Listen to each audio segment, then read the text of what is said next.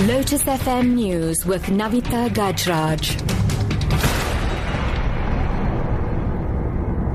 2 o'clock, good afternoon. Sports Minister Fikile Mbalula has again rejected claims that the South African government and SAFA was involved in any bribery linked to the successful South African bid for the 2010 FIFA World Cup.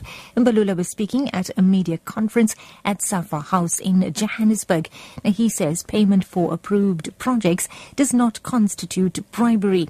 Mbalula was apparently referring to $10 million paid by FIFA, allegedly on behalf of South Africa, to Jack Warner. We still need the United States authorities to share with us the basis of their allegations. The fact that a payment of 10 million rands US dollars was made to an approved program above board does not equate to bribery. Those who allege should prove their allegations. We refuse to be caught up in a battle of the United States authorities and FIFA. We have never been spokespersons for FIFA and do not intend to speak on behalf of FIFA. FIFA has to speak for itself. Meanwhile, the international policing organization Interpol is now formally involved in the FIFA investigation by the United States Justice Department. Interpol has issued red notices for 6 people's names in the U.S. indictments. Janet Witten has the details. Red notices are Interpol's way of informing members that a citizen is wanted with the possible view to extradition. The notices today have been issued for Jack Warner and Nicholas Leos, the former heads of CONCACAF and CONMEBOL, both of whom were amongst those named by the FBI. Warner has already been arrested in Trinidad and Leos is under house arrest in Paraguay.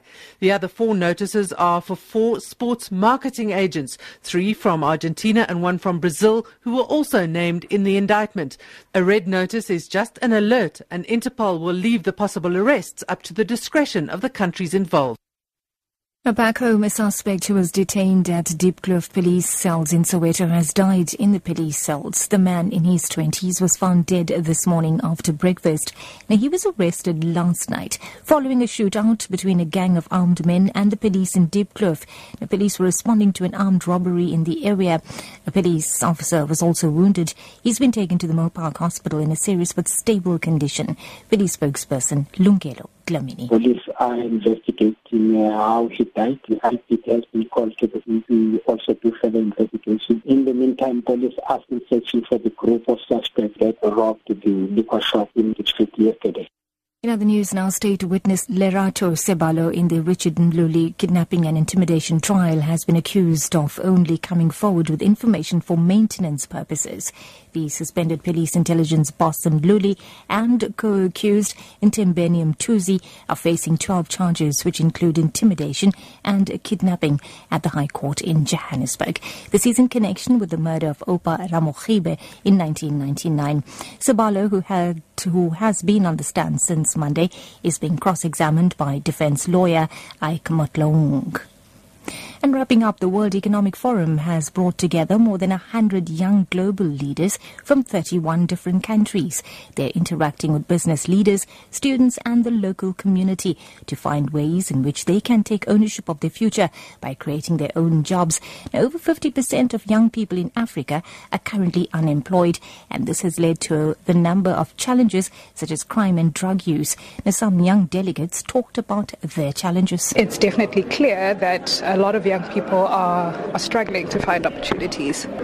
Instead of just throwing the youth out into the cold, so to speak, where you've gone and you've studied and you've gotten your bachelor's and you can't find work, and then saying to the youth, go and actually, start a business. We need to be able to get skills to be able to say, this is how you start a business, this is how you write a business plan, this is how you actually budget. That's the news. Add to your top story this hour. Sports Minister Fikile Mbalula has again rejected claims that the South African government and SAFA was involved in any bribery linked to the successful South African bid for the 2010 FIFA World Cup. For Lotus FM News, I'm NAVITHA GAJRAJ. I'll be back with an update at 3 o'clock. Thank you, NAVITHA. It's midday spice. Yes, money way.